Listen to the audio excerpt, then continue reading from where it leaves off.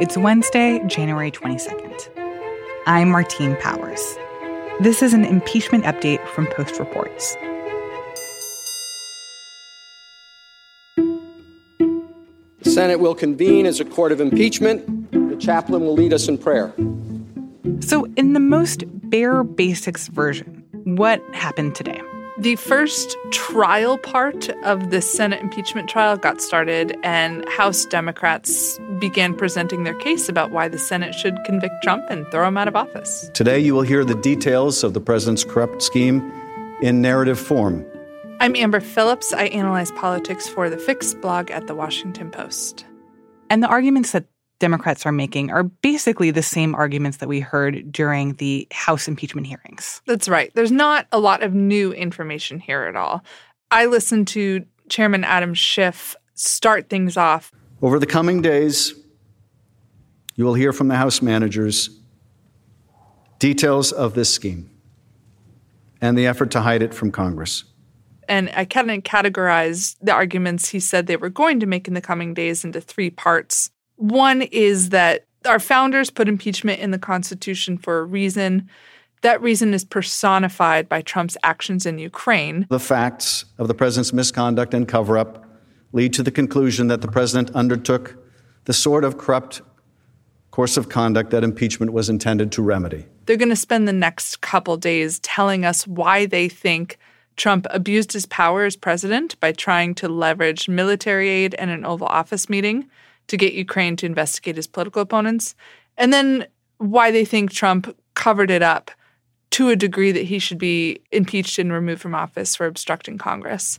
And he engaged in this scheme or course of conduct for corrupt purposes in pursuit of his personal political benefit.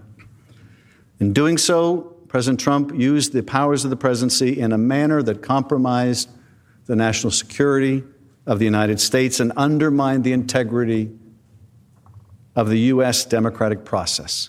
And then the final section I heard Schiff make in his opening arguments for these opening arguments is that senators need to think beyond Washington, D.C. when they consider whether to acquit or convict him. He feels very strongly if the Senate lets Trump get away with this, that it's going to undermine American democracy for years to come. He literally said, Vladimir Putin would like nothing better. The Russians have little democracy left thanks to Vladimir Putin. It's an autocracy. It's a thugocracy.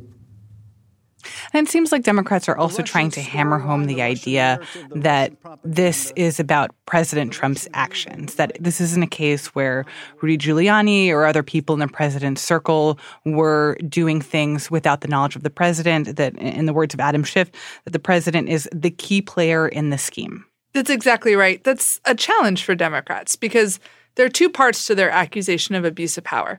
One is that he withheld an Oval Office meeting with the Ukrainian president in order to get Ukraine's president to investigate Democrats or announce the investigation. That's not in dispute. It's the Oval Office. Trump's the one who holds the meeting. He held that up. Democrats are trying to argue that President Trump also withheld this taxpayer money in the form of military aid for Ukraine to get the same leverage. He withheld hundreds of millions of dollars in taxpayer-funded military aid and a coveted White House meeting to increase the pressure on Ukraine to comply. They haven't proved that beyond a shadow of a doubt. What I mean by that is Trump has said, corroborating Washington Post reporting and Democrats' impeachment inquiry, that yes, he held up the Ukraine aid. But he's given shifting reasons for that. And none of them have been, I held up the Ukraine aid specifically to get them to announce an investigation into Joe Biden. What Adam Schiff and the Democrats need to do over the next couple of days is say, yeah, but look at this long list of evidence we uncovered that suggests if you apply common sense, Trump did that for that reason. So that tees up some of the arguments that we can expect over the coming days. But there's also still this lingering question of witnesses. Will there be new witnesses who are allowed to testify during this trial? And it seems like some of that wrangling was going on today. What were today's discussions around that? And is there a sign that there are any more moderate Republicans who are being persuaded one way or the other about whether or not that's something that they want to see? We've heard, according to our reporting from our congressional colleagues, that a couple Senate Democrats are talking about this idea of a trade, with witnesses. Why don't we let Republicans call witnesses we think are not integral to the trial and let them kind of fall flat on their face, the Republican case, people like Joe Biden or his son Hunter Biden, who did work in Ukraine. In exchange, we'll get to call our witnesses that we think could really help our case, like former National Security Council advisor John Bolton. That seems like a risky move. Exactly. Very risky. What happens if Joe Biden or Hunter Biden say something that doesn't help Joe Biden's campaign and you know, he's leading in some of the polls and he tumbles? What happens if John Bolton doesn't provide the smoking gun that Democrats hope they will, which I think is a real possibility, that John Bolton doesn't have a ton of light to shed on this information? So in the face of that risk, we heard today on Wednesday, we heard Senate Democratic leaders and House Democratic leaders and Joe Biden himself all chime in and say, no, there's no trade. Chuck Schumer, the Senate Democratic leader, actually told reporters it's off the table. Sir, would you be open to, say, a witness trade for Hunter Biden? No, I think that's off the table.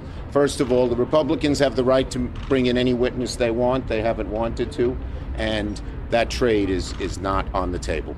And then Joe Biden, according to our Washington Post colleague Matt Visor, who was with him in Iowa, said, I want no part in that.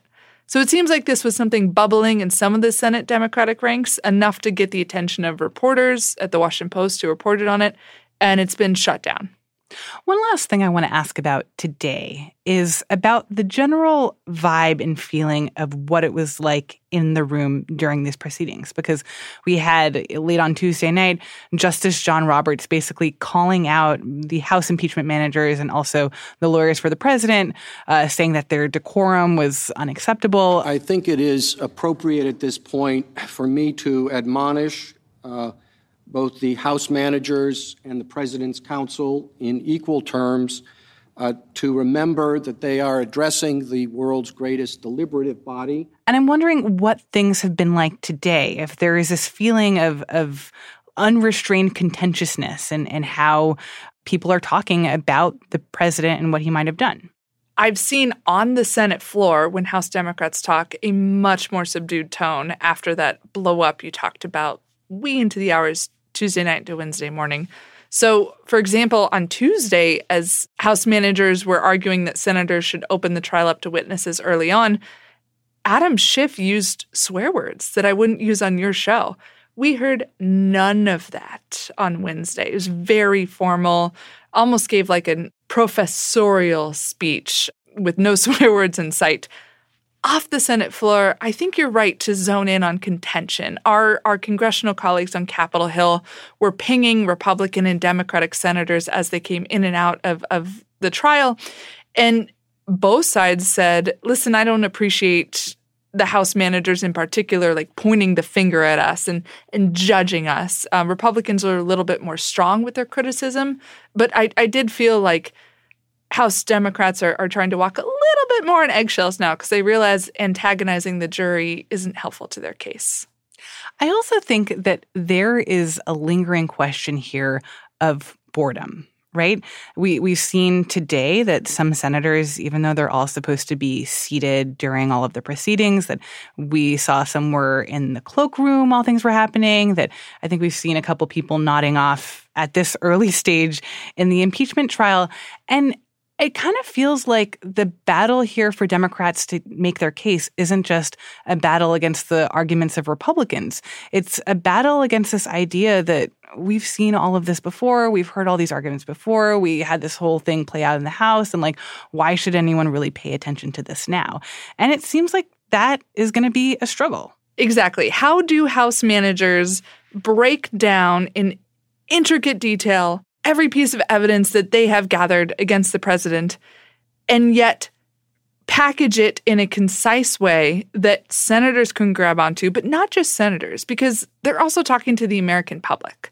I don't know anybody besides us who get paid to do this who get to sit there and watch the entire Senate trial and hang on every word and say, okay, that was a good point. Oh, that was inaccurate. Especially when half of it is going to take place after work hours in the evening when people are presumably paying attention to other things. Exactly.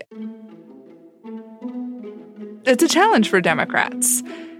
And then, after 3 days of that, Senators have to sit through the Republican side of the defense, and they only get a one-day break on Sunday. And this is where Mitch McConnell's strategy to hold a vote on whether to continue to trial and have witnesses comes in. He's betting these senators are going to be bored out of their minds. They're going to be so tired from sitting without their phones, not campaigning, not fundraising, not legislating, that there's no way they're going to continue to ask for witnesses, even if some of them on the Republican side think they should. Amber Phillips writes about politics for The Fix.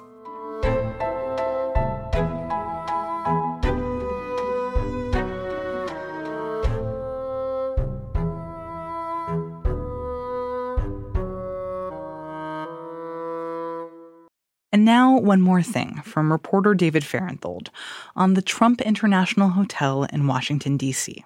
We started mapping out all the places where the impeachment drama unfolded. Like if you were going to give a bus tour of Washington, of all the places where Donald Trump, on the way to his impeachment, where would you go? So there's the bar in D.C. where Rudy Giuliani, Trump's lawyer, actually stays at the bar so long that he puts out a placard on his table saying Rudolph W. Giuliani, private office. There's the lobby where Giuliani and his sort of henchmen, Lev Parnas and Igor Fruman, meet with other people, talk to folks about Trump's legal defense. There's the bar next to the lobby where a guy named Robert Hyde, this kind of congressional candidate from Connecticut no one had ever heard of before, somehow gets embroiled with the president's legal defense team and offers to put the U.S. ambassador to Ukraine under surveillance. Okay, so I've just walked into the Trump International Hotel in Washington, D.C. All those places, you wouldn't need a bus to get to them. You would just need to walk because they're all in the Trump Hotel. Most of them are in the lobby of the Trump Hotel. So we sent our producer, Jordan Marie Smith, to the Trump Hotel in Washington, D.C. There are 4 gigantic chandeliers that are sparkling in the atrium. It's bigger than your average hotel lobby. It's kind of this soaring space, and it's got in it a steakhouse bar, another bar, and then kind of like a bunch of tables set out in the middle. And there's an even grander patriotic American flag in the lobby. It's more like a Vegas hotel, than a typical Washington hotel, and that every space is sort of used for entertaining and partying. So there's a lot going on. It's this place where people who have power, like Rudy Giuliani, the president's personal lawyer, are just available out in the open to any yahoo who wants to buy a drink. Anybody who wants to buy a drink and sidle up to them, it can happen there at the Trump Hotel. And by creating that environment, sort of forcing the Republican Party's power brokers into this little space with anybody who can buy a drink, Trump helped create this situation where these people got linked up and followed the chain of bad ideas to get him impeached. David Fahrenthold reports on President Trump's family businesses for The Post.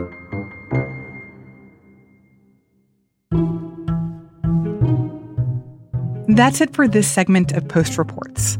Full episodes of our show come out every weekday afternoon. You can subscribe at postreports.com or wherever you get your podcasts. I'm Martine Powers. Thanks for listening.